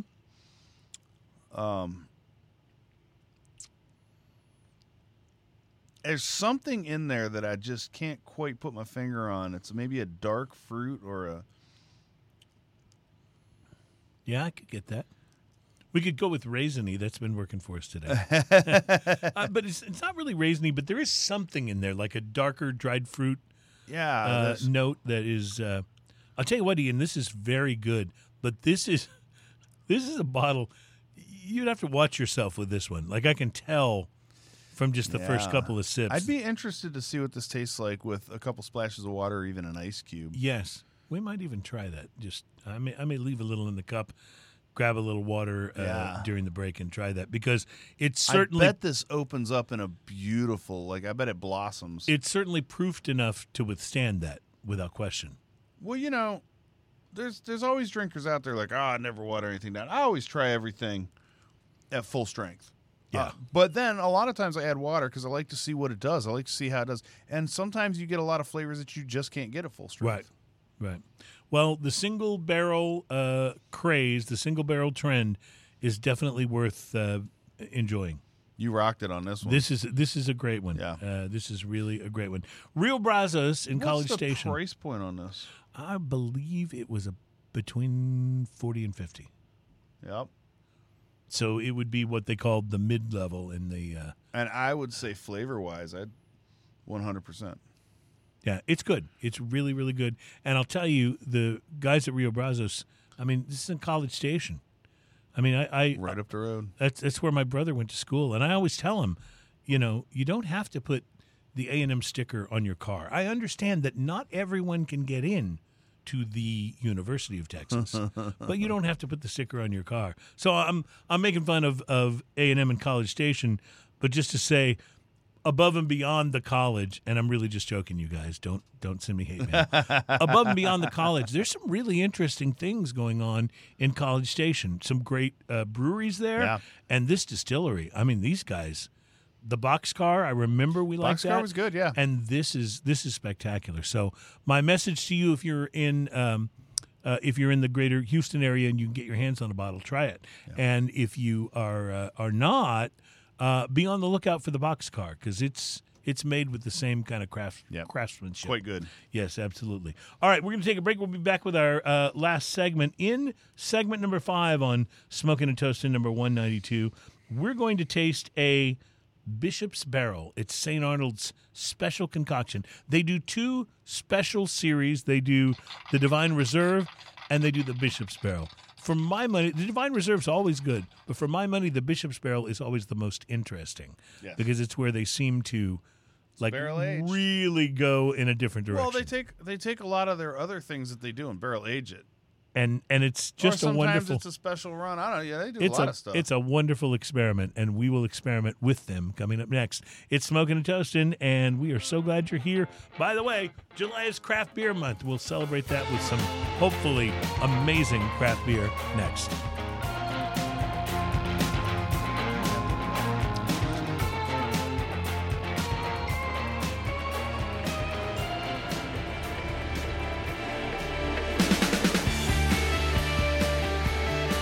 Welcome back. It's Smoking and Toasting. I love that band, Pale. I just wish they were still making music. It's a great band. They are really a great band. Welcome back. It's Smoking and Toasting, and we are excited to be here, excited to be a part of your 4th of July weekend, because it's Thursday, so it's officially 4th of July weekend. So, Ian, you dropped a drop of water into your whiskey, this single barrel from Rio Brazos that we tried in the last segment.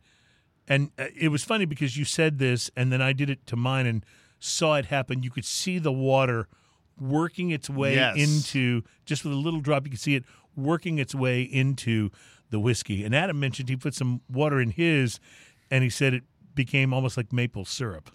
So it definitely, like on the nose, I haven't tried it yet, but it definitely brings the maple syrup out. It smells like if you took caramel maple syrup and vanilla and set it on fire with delicious like pecan and oak. It just smells great. Wow. Okay. So I think I like it even better with a drop or two of water in it. Wow. It tastes like candy now. Right. It's not too sweet, but it's got this. There's a this brown sugar and creamy cinnamon. brown sugar vibe going.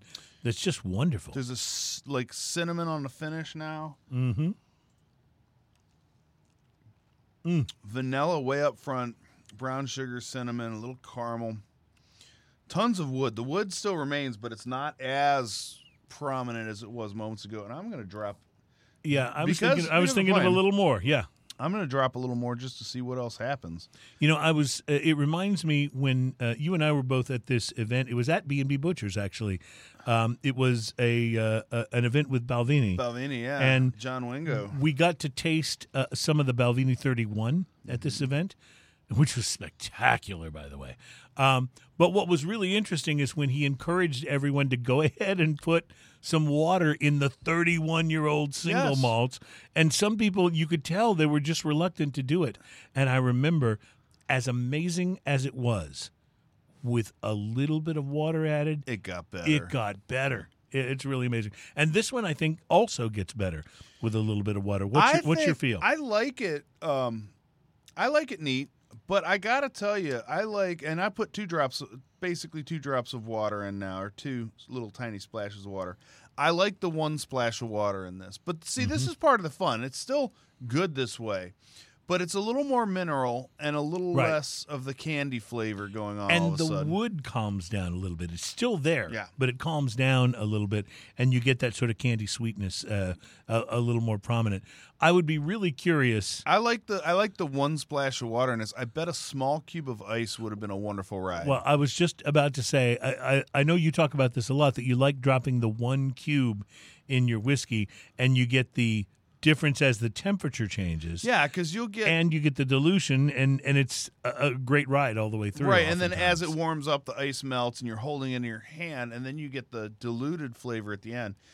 This is a lot of fun. It was a lot of fun with neat. It was a lot of fun with a splash, and it's a lot of fun with 2 splashes in there. So much of what we like to talk about on this show is really awesome in a communal setting. And I know that we're not, getting together and going out the way we did before the pandemic, but it sure is fun sharing these things with someone else, getting their input on what it's about. To me, that's a big part of the whole cigars, craft beer, and spirits thing, is being able to talk about these things.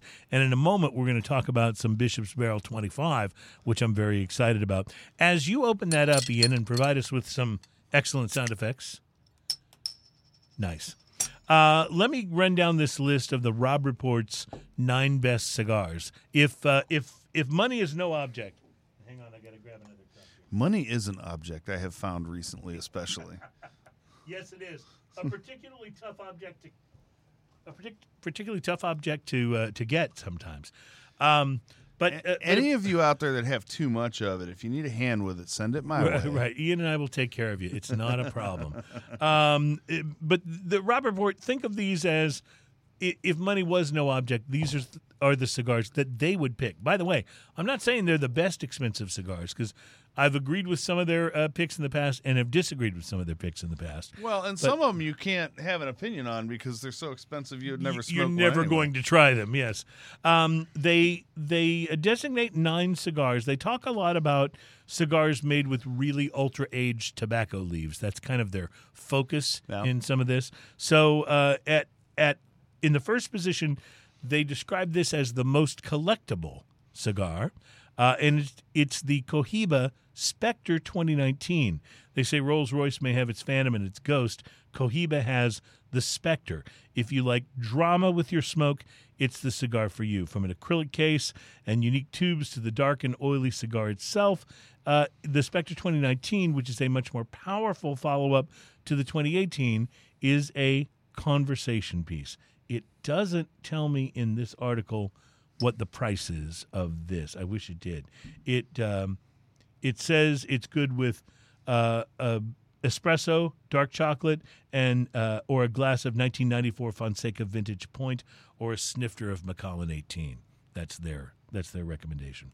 The aged whole cigar, they go with the My Father Cigars La Promesa. Now, this is a great cigar.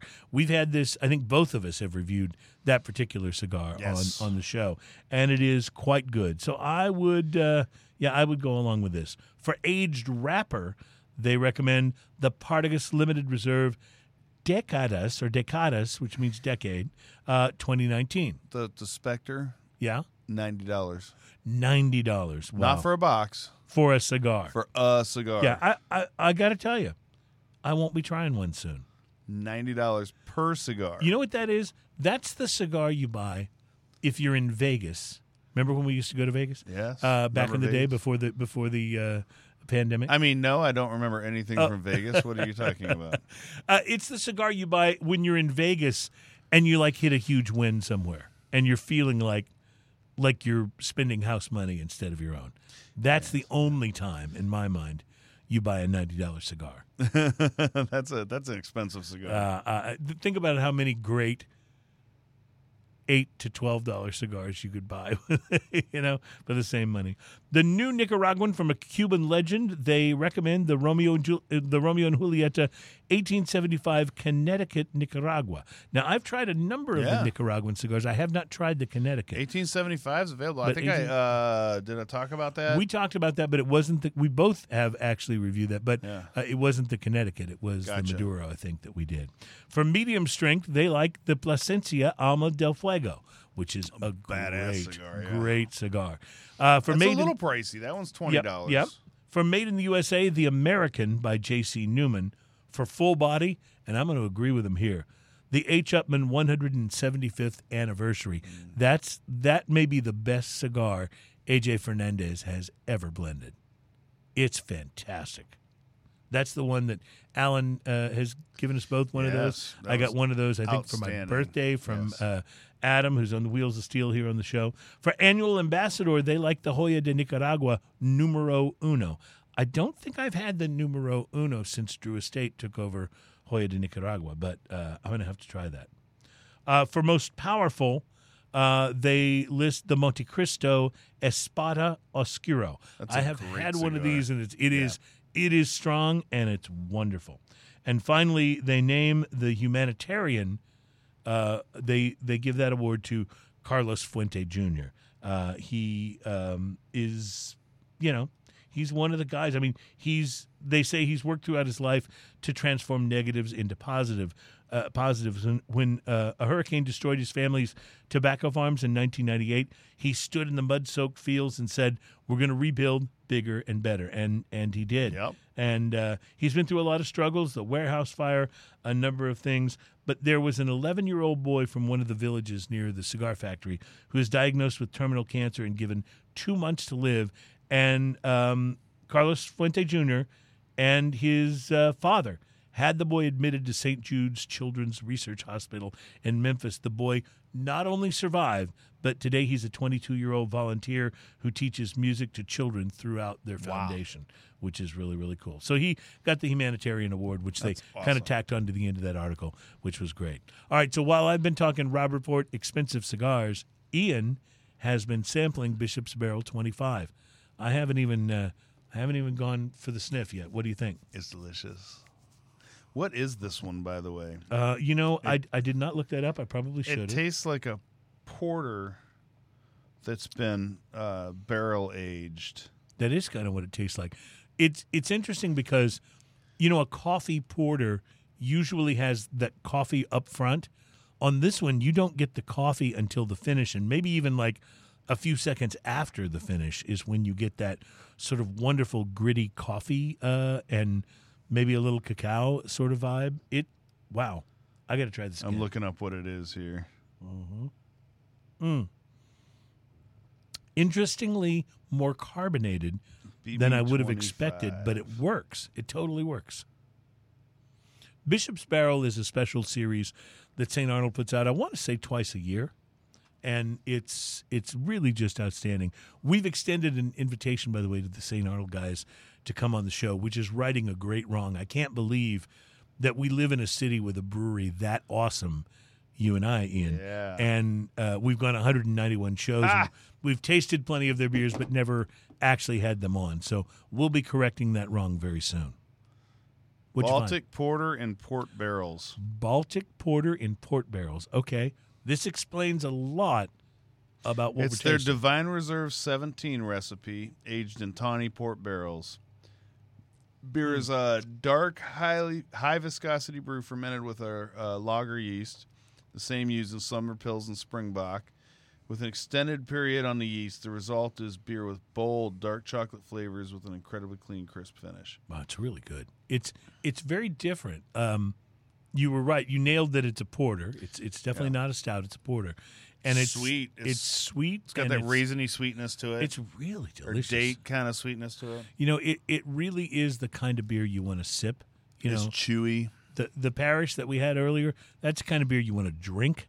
This is the kind of beer you want to just It's sip. got a delicious bitterness around it, like the creme brulee, where the caramel, the crust is kind of burnt. Yes. The chocolatiness is rather huge on this. I even do get a little bit of raisininess, which seems to be the concurrent That's theme. the theme today, through right? the show today is raisininess. There's definitely raisininess in If this. we both smoked a cigar that had raisin notes to it, I mean, How funny that is almost that? never happens, and we both smoked that and talked about it. Well, so on- I thought it on was a little today's show. nuts. After a lot of times after I do my review, I like to just see what other people do, and I use Half Wheel as one of my checks Right, just a to good see, place hey, to go, yeah. what did they say about it? And one of the things they said about that cigar was raisins. I well, thought that was funny. okay. I was like, So okay, it's we're- not just me. Like yeah, I'm not so nuts. we're on it. Yeah, But absolutely.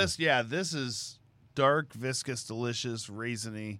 I didn't look at the ABV on it. It's high. You can taste it because it's yeah, boozy. it's definitely boozy. 9.2% after barreling. You know, that's not really that much, to be honest, from what you might expect from something that tastes like this. That's double what a lot of beers are. Well, true. I mean, Ian- I think when you hit the 8% mark, you got a pretty big beer. Mm-hmm. Well, if it's under right, that, so you a double know, IPA is 8 to 9, yeah, and so if you're dealing with like an imperial, it's usually not much more than 9.5, 9.7. So yeah, I've got. this is more carbonated. You mentioned this a minute ago how carbonated it was. I was this surprised. is more carbonated than I would suspect, but It totally works though. it's really good. I have a real issue though with this beer, and that is that my cup is Let me surprisingly. I don't want not, you to get drangry. not as full as it should be. Drangry? I don't want you to Is get that a word? I drangry. hadn't heard that before. That's good. I may have created that. I like That's it. that's when you don't have a drink in your hand. And you get a little angry. And what happens is your hand starts closing. When your hand's fully closed, it's a fist.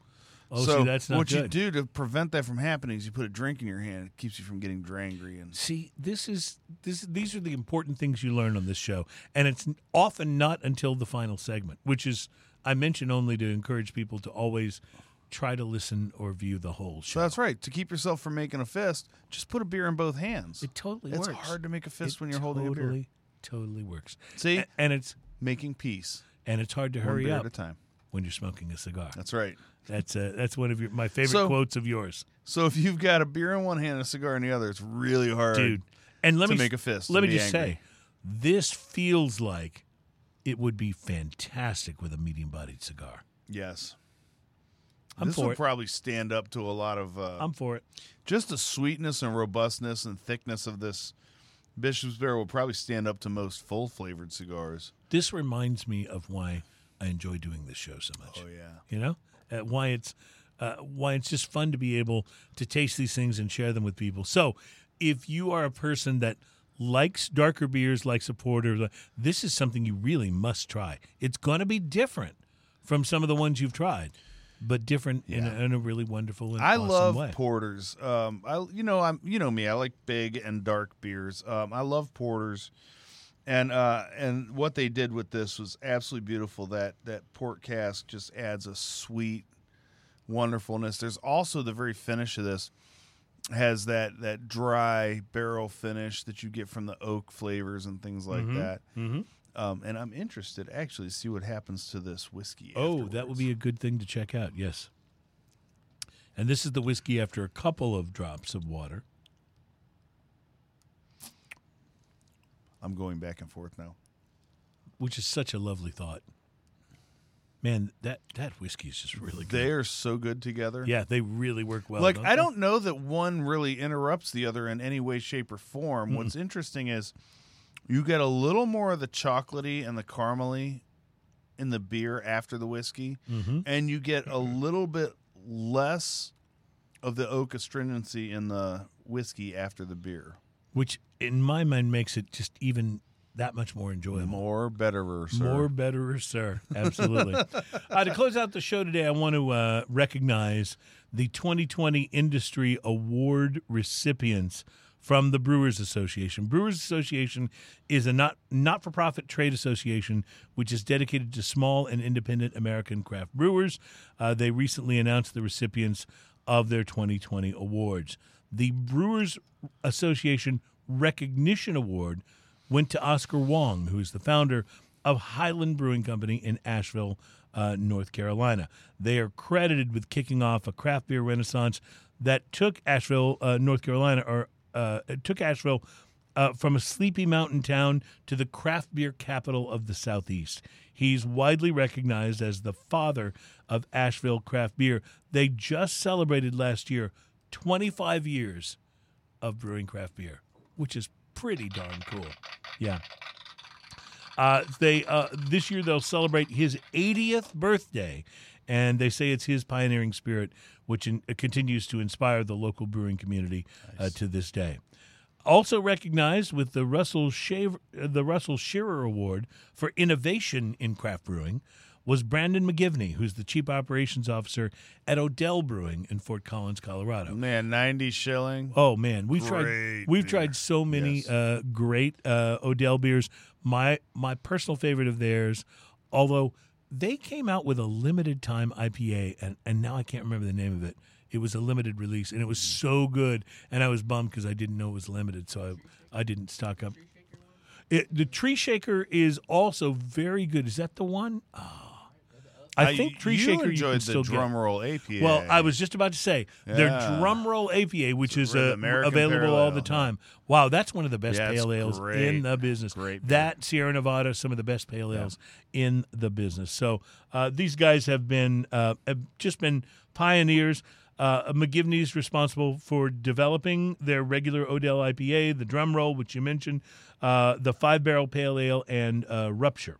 In addition to helping other breweries with his wisdom, his work has allowed smaller breweries better access to high-quality hops. Nice. They have a Hop Picker IPA, which is just absolutely wonderful. So they do great IPAs, but they do other things as well. Odell is, well, thumbs up. their 90 shilling is that's another go-to for me. Like, absolutely. The FX Matt Defense of the Industry Award goes to Adam DeBauer, who is the co-founder and director of operations at a brewery we were just talking about a couple of shows ago, Austin Beer Works in Austin, Texas.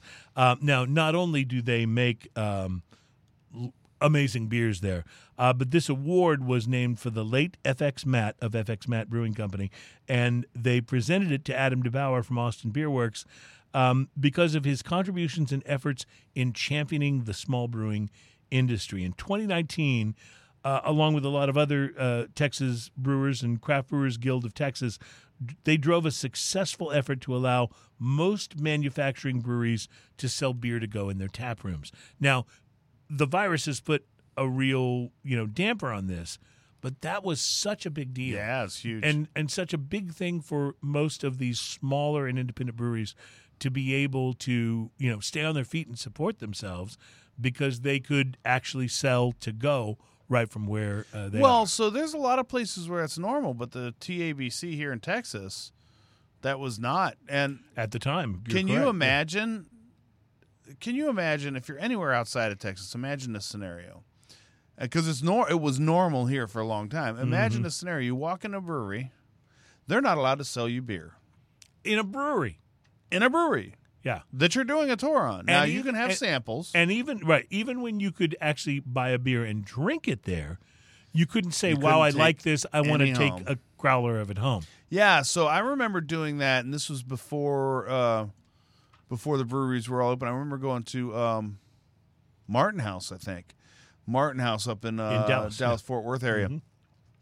And we did the tour. We hung out there. We had a great time. We drank a bunch of beer, and I was like, man, I really like some of this beer, the breakfast 3 a.m. or whatever. And their specialty beers are always and so I was like, good. well, I would love to take some of this home. And they're like, well, we can't sell it to you, but there is a convenience store right over there. literally a block away that sells our beers.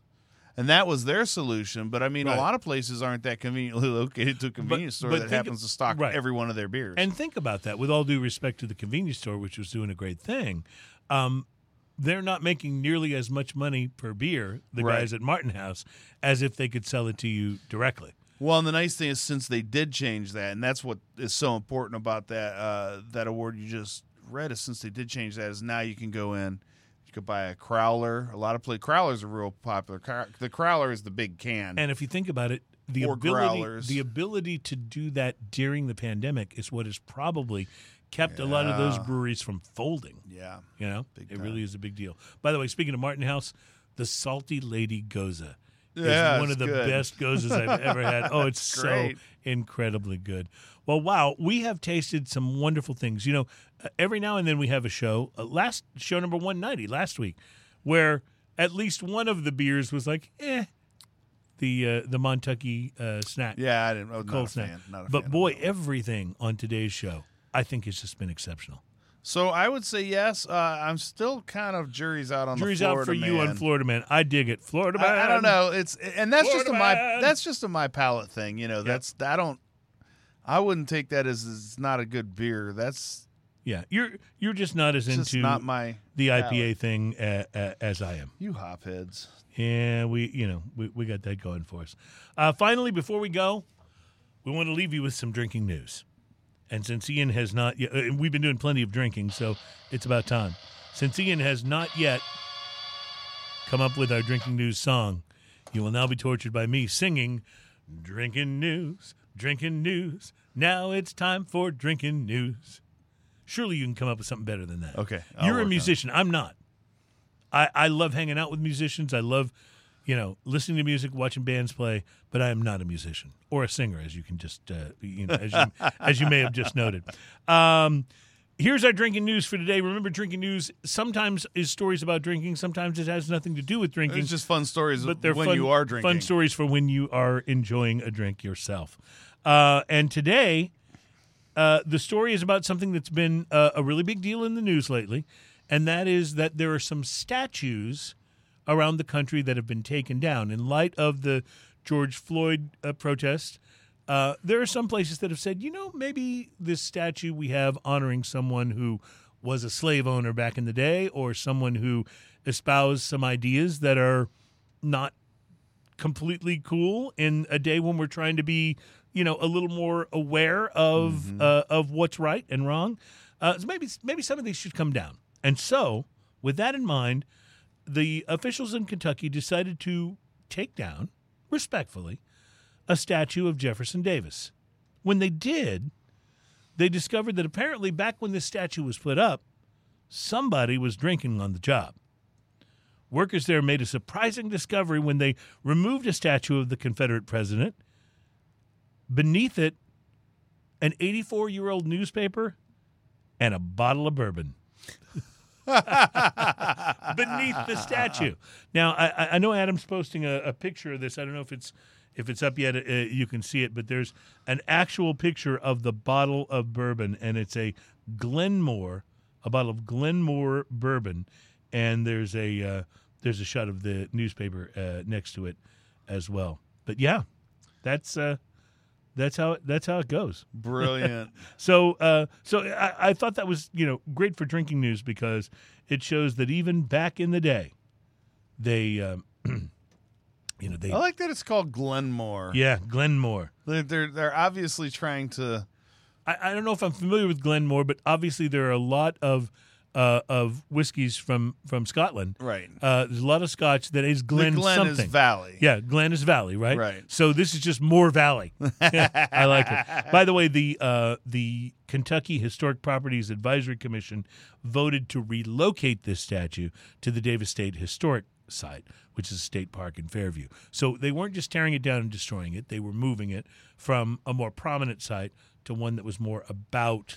Well, the perspective history of is that. important. So perspective is important, and so is the perspective that whoever put the statue up back in the day apparently was enjoying a nice drink at some point during the erection of the statue. So we'll leave you with drinking news. We'll leave you with a show that I think has talked about some really awesome and incredible things, and we'll leave you with Ian pouring himself just a little bit more of that special Bishop's Barrel 25 from St. Arnold. Had to have something to toast. We will have St. Arnold on the show soon, and by the way, coming up next week on the show, we will welcome a special guest, Samuel Fitch from Flor de Caña, who our boy Hamilton, Super excited. who's been on the show with us a number of times. Hamilton's so awesome. He's so dude. awesome. So this is one of his big bosses coming in to talk rum and Flor de Caña. We'll see you next week for that. Until then, have a great week, my Cheers, friends. everybody. And cheers. Oh, so good. Oh, yeah. Sunshine is so good to you.